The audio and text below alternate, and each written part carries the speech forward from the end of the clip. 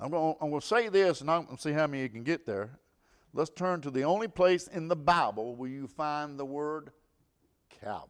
The only place in the Bible is found one time, and it's found in this chapter of this book, Luke chapter 23.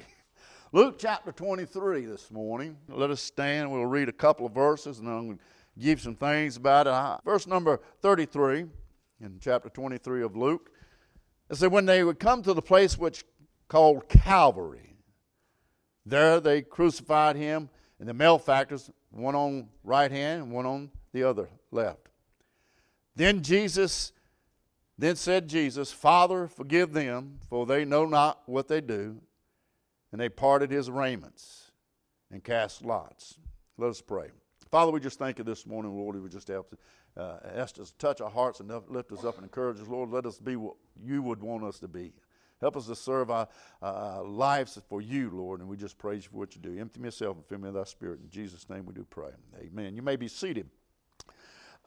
We start, like I said, it was Sunday nights we started that series with help from the hills. I will lift up my eyes unto the hills from whence my help cometh.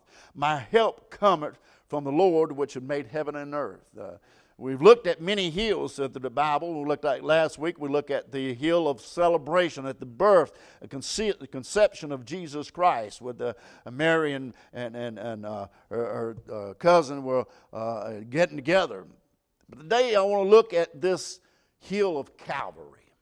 Help from the hill of Calvary. Now, I realize and recognize that the Bible does not necessarily say that this place is a hill. Golgotha, the place of the skull, Calvary. I realize the Bible does not say anything about being a mountain, Mount Calvary. We sing in the songs like we sang before. But the fact is that when you look at history and study the place outside the gates of Jerusalem, there is no doubt that place where Jesus was crucified was on a hill. You can actually pull pictures of it today. It's on the top of this rocky hillside, and it bears images of that hollowed out skull. You look at these pictures even today, and you see the place where our Savior suffered, bled, and died, and has the look of that skull today. As far as the Christian is concerned, there's no greater hill in the Bible than that of the hill of Calvary. With that word being said, it should stir something up inside the Christian soul today, in the heart of a child of God. When that word Calvary said, it ought to make your heart skip a beat. It ought to fill your mind with joy and peace, knowing that the Son of God carried your sins and carried your cross to the top of that lonely hill, suffered for 6 hours on that hill, and said, it is finished. And there he died. Not just for our sins, but for the sins of the whole world. The Bible said that he was held, it was a ransom from all men. The Bible said that he by the grace of God should taste death for every man. I realize that Calvary doesn't mean much to the world today. I realize Calvary doesn't mean much to the sinners today. The Bible said in 1 Corinthians chapter 18, chapter 1, verse 18, for the preaching of the cross to them that have perished is foolishness. You remember when you heard preaching before you got saved. You remember when somebody spoke to you about Christ. Remember when somebody handed you a tract and you seen people go to church and don't understand it. You thought it to them it would be foolish for somebody to be like that. Somebody to give up all that and go to church on Sunday and Sunday night and Wednesday. You thought to yourself, that was foolish. But that's just the first part of verse 18. The second half of that verse, but unto us which are saved is the power of God. Amen. Brother, we have found out where the power is at. It was in the preaching of cross. Paul said, for I determined not to know anything among you save Jesus Christ and Him crucified. Paul said, but God forbid that I should glory, save in the cross of our Lord Jesus Christ, by whom the world He is crucified unto me, and I am unto the world.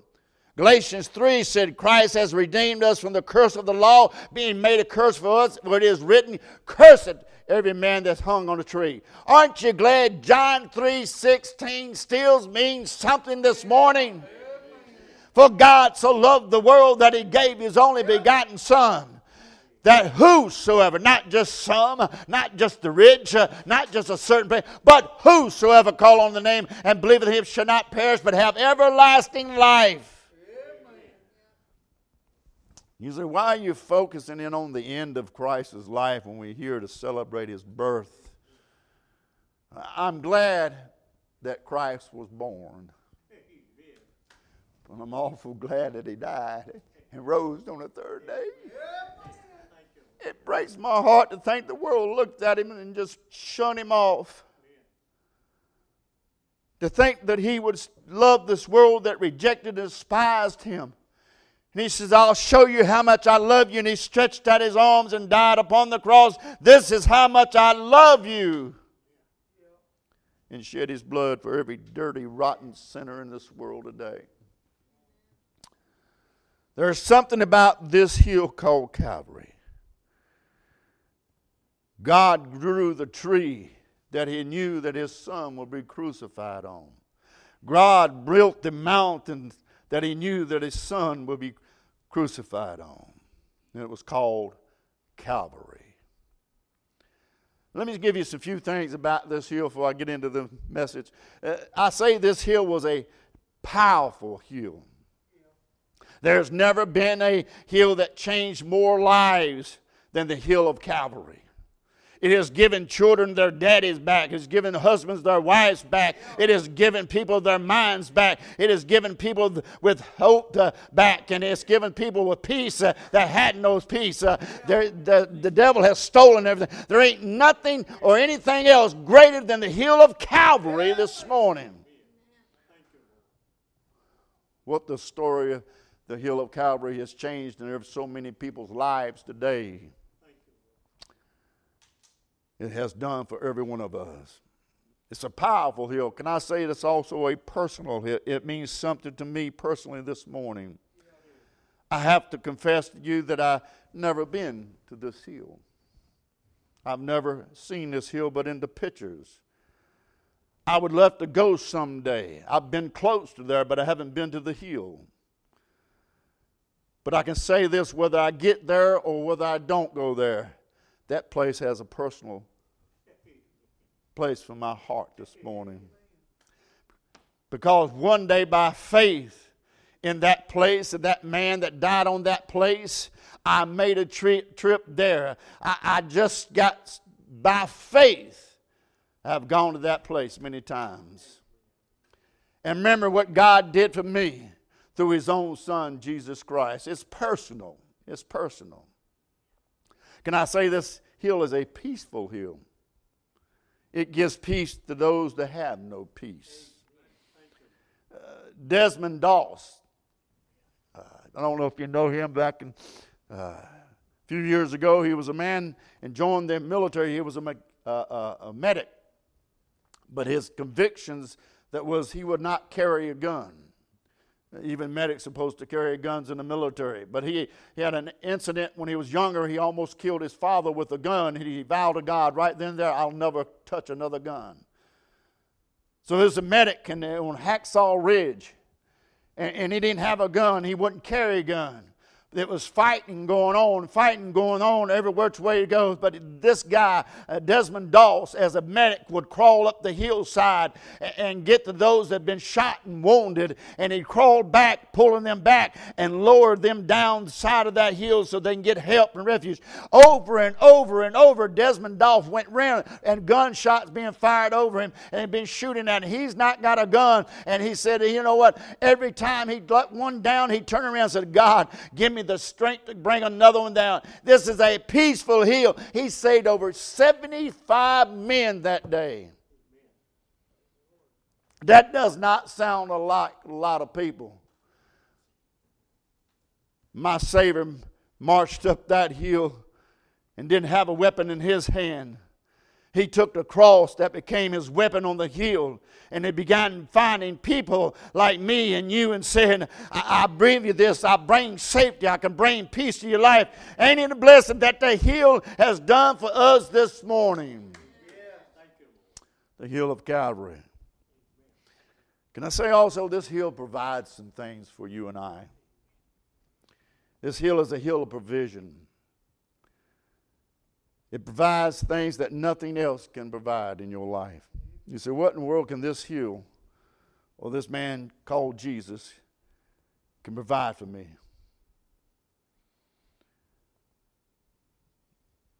Today everybody is waiting there for me. Let me show you some 3 things that I can give you some help on this morning.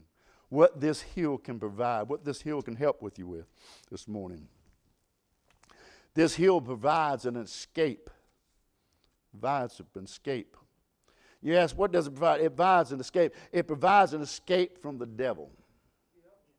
It provides escape from the clutches of the devil, the person of the devil, the Satan. In Hebrews chapter 2, the Bible said that when Jesus died through death, he might destroy him that has power over death.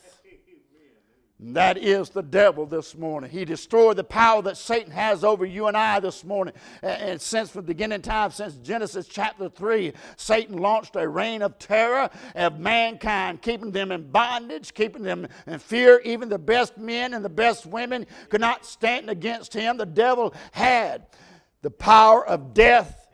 The Bible said of the prince of this world. For if they had known, they would not have crucified him. In other words, Satan, the prince of this world, he did not know what was going to happen at Calvary. He thought the cross was the end of Jesus Christ. It wasn't the end. In fact, it was just the beginning. And if the devil had known that God was going to do on that hill, he would have said, I'll never crucified him. He would have never done it. If you know what it would end up of his reign at the cross. And that's where we gain our victory over death, hell, and the grave. At the cross, where our Savior, we gain victory over the devil and his tactics this morning. There ain't no escape from the devil's tactics or his power except through the cross this morning. You got to make a trip to that hill to get over what the devil can do to you this morning. Henry Lucas, I don't know if anybody ever heard of him. But back in the 60s through the 80s, this man was a evil man. He would kill people, women, young women, children. And they finally caught up with him. And it was in Texas, and they caught up with him. He was on his way back from California. And they caught up with him in Texas and caught him. And they charged him with 2 or 3 murders. They had a known fact that he had done 10 murders, possibly 12. So when they talked to him, he said, I'll make y'all a deal. If you take the death penalty off, I'll tell you how many I actually killed. They said, okay. He said, I've killed over 600 people. 600 people. Now, they couldn't prove that, but out of the ones he told them he could prove, they almost killed over 100 people. And then as he was talking, he said, there's only 2 people that escaped my grip. Because once he got his eye set on you, you were through.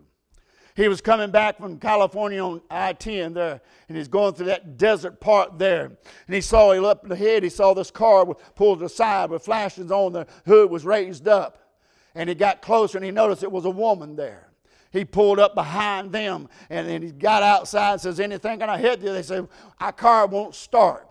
So he looked at the engine, and he got the engine. They had both of them standing over the engine. He said, we were standing over the engine. He says, there's your problem right there. And as this woman leaned over to see what he's talking about, she had a cross necklace on her neck. He said when she leaned over, the lights from my car came through her window, through the crack of that hood raised up, and it just glistened. It just shined. It shone. And he said it mesmerized me. And it just kept shining in my face. And he finally said, I can't take it. He walked up and got around and went back in his car and left them there. He says, they're the only two people that I can tell you that once I've set my mind on that I'm going to get rid of, they're the only two. And the only reason they got by that way, he's the only way they ever that was because that cross was standing before me. That cross was standing right between me and her. That was the only reason that they made it today. You will not escape this place called hell unless you make a trip to Calvary's Hill. You've got to make that trip to Calvary's Hill because it provides an escape. You ever go into a building? I know when I used to travel a lot in the military and go to a hotel, I try to find me a escape, fire escape. We don't have a sign. These buildings you get to see fire escape. I try to find a fire escape so that if anything happens and a fire breaks out, that I know which way I need to turn. I know if the smoke fills the room, I can get on my hands and knees, I can crawl the way I need to turn. I know the route to the fire escape. Can I say the world does not know the route to the fire escape today? I'm telling you, the world has not sit back and said, hey, there's a fire coming. I know the fire is coming, but I'm not worried about it. I'm just going to keep going my way and do what I want to do. But you need to have a fire escape plan in your life today. And the only way you get a fire escape plan is through the cross of Jesus Christ. There ain't no other way. I know some people say, well, I'll wear me an asbestos suit.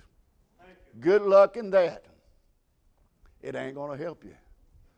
It ain't going to help you. This hill is a place for an escape. This hill provides an escape from damnation. The Bible said in Mark 16:16, he that believeth not shall be damned. That he that believeth not is condemned or damned already this morning. If you don't know Jesus Christ, you're already doomed and waiting to go to hell already. You have been sentenced to hell this morning. What does the cross do? It saves us. It provides a way out of damnation. Hebrews 2:3 says, how shall we escape and neglect this great salvation? You will not escape this place called hell, where Jesus said there is weeping and gnashing of teeth and the fire is not quenched. You will not escape this place unless you come to the hill of Calvary this morning. It's not through baptism. It's not through church membership. It's not knowing your preacher. It's not knowing the deacon. You must come to the hill and meet the man that was on the cross. You got to come to him.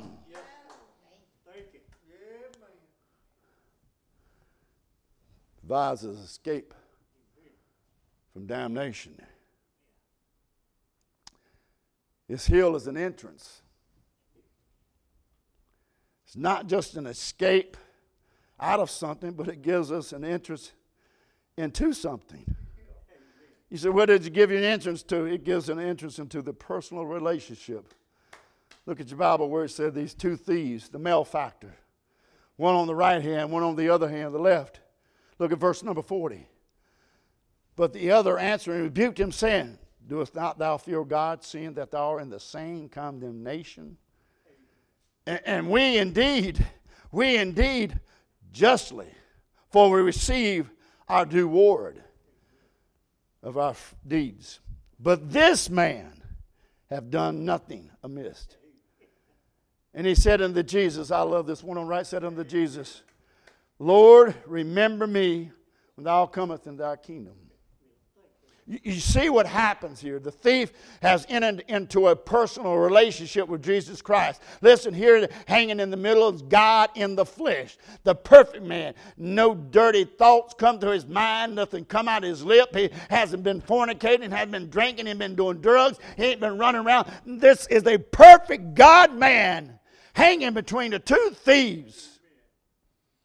And one on the right says, remember me when you come into our kingdom. He entered into that personal relationship with God. The Bible calls them malefactors. The Bible calls him a thief. He's the one on the cross for his sins and his actions. There's no way that that guy hanging there could ever have a personal relationship with Jesus Christ except by the cross. Except by the cross. You know what got him close enough to have that relationship? He got on that hill. And it was the cross that allowed him to have that personal relationship with him this morning. Understand me this morning. I am just like that thief on the cross. I have no reason why I should have a personal relationship with God. I know what I am. I am anything less than perfect, less than holy, less than good. I have done my own thing. I've gone my own way. Hell should have been my home. I should be heading there without God. But I'm here this morning because I have a relationship, not because of me, but because of what He has done for me. I have a personal relationship with one. How in the world can anybody be that so unclean? Get to have a relationship with somebody so clean?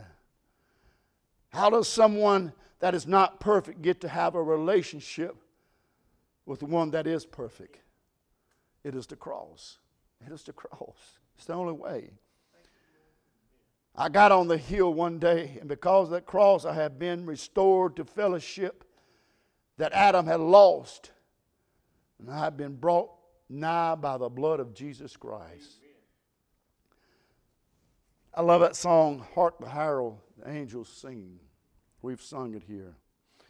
It got a verse in there. The last verse says, Hark the Herald, Angels sings, Adam's likeness, Lord, your face. Stamp these images in our place. Second Adam from above, reinstate us in thy love. Let us therefore through loss reign there the life, the one inner man. That sin was stamped on us by Adam, but the second Adam took that sin and bore it on the cross of Calvary. He said, I go to the hill. I'm going to die for you, that now you can have that personal relationship with me. You get the guys, this guy, listen to me. Every time you come to the hill of Calvary, you get more than you ask for. Remember the thief on the right says, Lord, remember me when you come into thy kingdom. He said,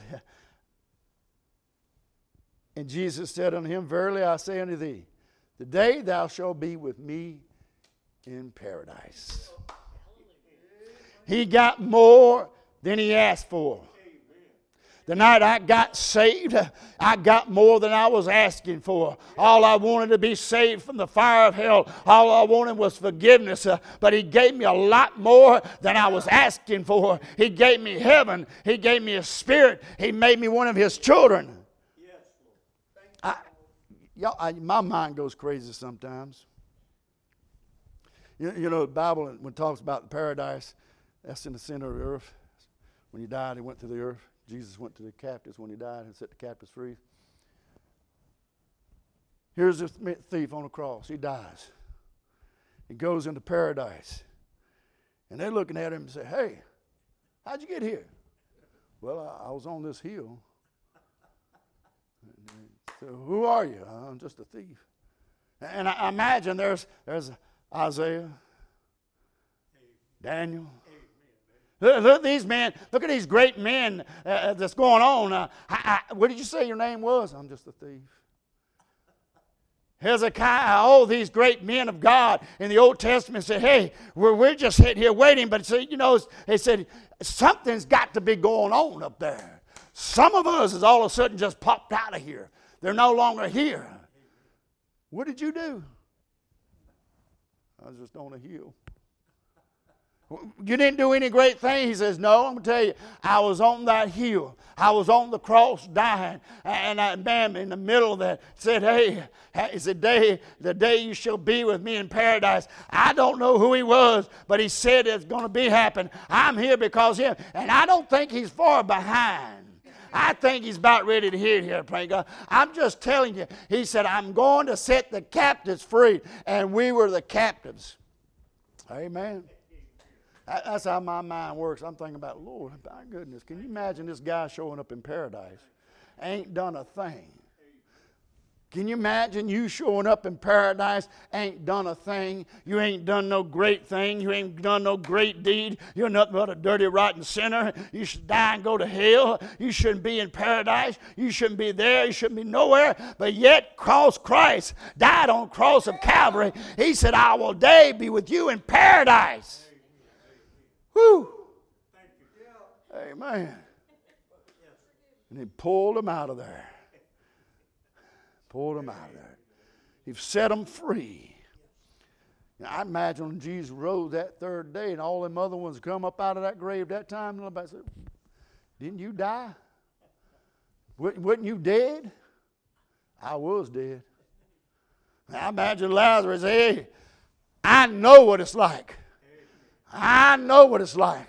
I was in paradise. I was happy. And all of a sudden this voice called me out of it. And I'm back here again.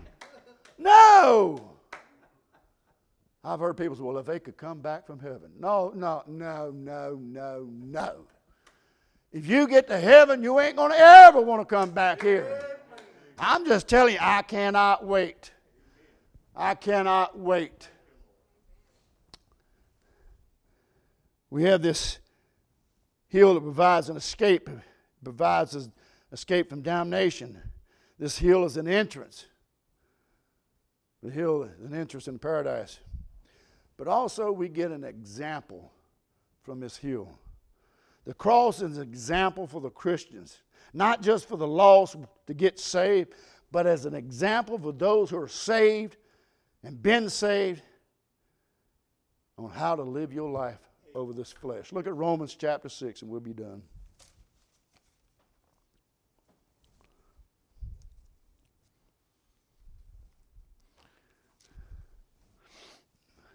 Romans chapter 6. You say, how do this cross be an example to me as a Christian? Verse number 7. For he that is dead is free from sin. He's not talking about being dead in the body and being in the grave. He's being dead to the flesh. Now, if we are be dead with Christ, we believe that we shall also live with him. Amen. Knowing that Christ, being raised from the dead, dieth no more. Death has no more dominion over him. For in that he died unto sin once. You don't have to keep coming back and getting saved and getting saved. You get saved, you just have to repent of the sin that you've done. Amen. Jesus is not dying over and over and over again. He died once. He died no more. Death had no more dominion over him. For in that he died unto sin once, but in the living, he liveth unto God. Likewise, reckon ye also yourselves to be dead indeed to your sins, but also live unto God through Jesus Christ our Lord. Let no sin therefore reign in your mortal body, that ye should obey it in the lust thereof. It sets the example of how you and I can overcome this flesh that we have. Galatians 5 said, and they that are Christ have crucified the flesh with the affections and lust. Paul said, I die daily. Every morning you should get up and crucify this flesh. Reckon yourself dead to sin. You said, preacher, I have trouble with this. I have trouble with that in my life. Not if you're dead. I have never known anybody dead laying in a coffin have a problem with anything. If you're dead to this flesh, you're dead to sin. If you're dead on the cross, your hands are nailed to the cross. You say, well, I try to do it by myself. Let me give you that. Well, I think I do it by myself. You need help in nailing yourself to the cross. You say, well, I can get my feet down. You're right. You can probably get your feet down. Well, you can probably get one hand down, but you got one hand free. That hand can do all kinds of things. You need help crucifying yourself through the cross. And that's only through Jesus Christ. You can't do it by yourself. You got to have the help of God. That's what is called yielding yourself and flesh to the Spirit of God. Letting God lead you. Letting God guide you. The body of flesh. And now the cross is a help for us to live a Christian life. That hill helps us to live the victorious Christian life also. I am crucified with Christ, nevertheless I live. It is an example of the fruits of the Spirit. The Bible tells us there's 9 fruits of the Spirit. Love, joy, peace, long-suffering, gentleness, goodness, faith, meekness, and temperance. And looking at the cross, if you study the cross and looking at the cross, you see every one of them exhibit at the cross. Love, no greater love than a man lay down his life for his friends. Joy, for who the joy was set before him to endure the cross, despising the shame, and it was set down at the right hand of the throne of God. Peace, and having made peace through the blood of his cross, by him to reconcile all things unto himself. By him I say, whether they be things of earth or things in heaven. Long suffering. Father, forgive them. They know not what to do. How in the world can that be? He does. Gentleness. He was led as a lamb to slaughter, as a sheep before the shearers silent. So he opened not his mouth. Goodness. It is the goodness of God that leadeth men to repentance. It was his goodness. Faith. Father, into my hands I commit thy spirit. Now how is that faith? Faith is the substance of things hoped for, the evidence of things not seen. It's not something he could see. He just had faith in his Father. Meekness. When he was reviled, he reviled not. Temperance. That is the strength under control not to do what you want to do. Now, we've all got problems with temperance, amen? Because somebody does something to us, our first thought is to rip their tongues out. Amen. But we see here on the cross, Jesus exhibits all 9 fruits of the Spirit. And that is a Spirit-filled life by the cross of Calvary. Have you made that trip to the hill of Calvary? Do you have that personal relationship with him? I love the songs that were sung this morning because every one of them was saying, I have a relationship with this man. I know this man personally. I know what he's done. I know what he went through. I know where he's gone to. I know he was buried. I know he was put on the cross. But I know that he still lives and he's alive today in heaven on the right hand of the Father, making intercession for you and I. He is still alive. Have you been to Calvary lately? Crucify this flesh daily. Have you been to Calvary? I love that song. At Calvary. Well, all my burdens were rolled away at Calvary. I love that. I don't know about you this morning, but I think a lot of people need to get to the hill. You need to escape from the things today. We need to escape hell, and the only way you can do it is through Calvary. You've got to make that trip to that hill. Amen. I challenge you to go home and Google Calvary's Hill, and you can still see it today. And just picture that cross there and our Savior on that cross. It'll break you down. It'll break you down.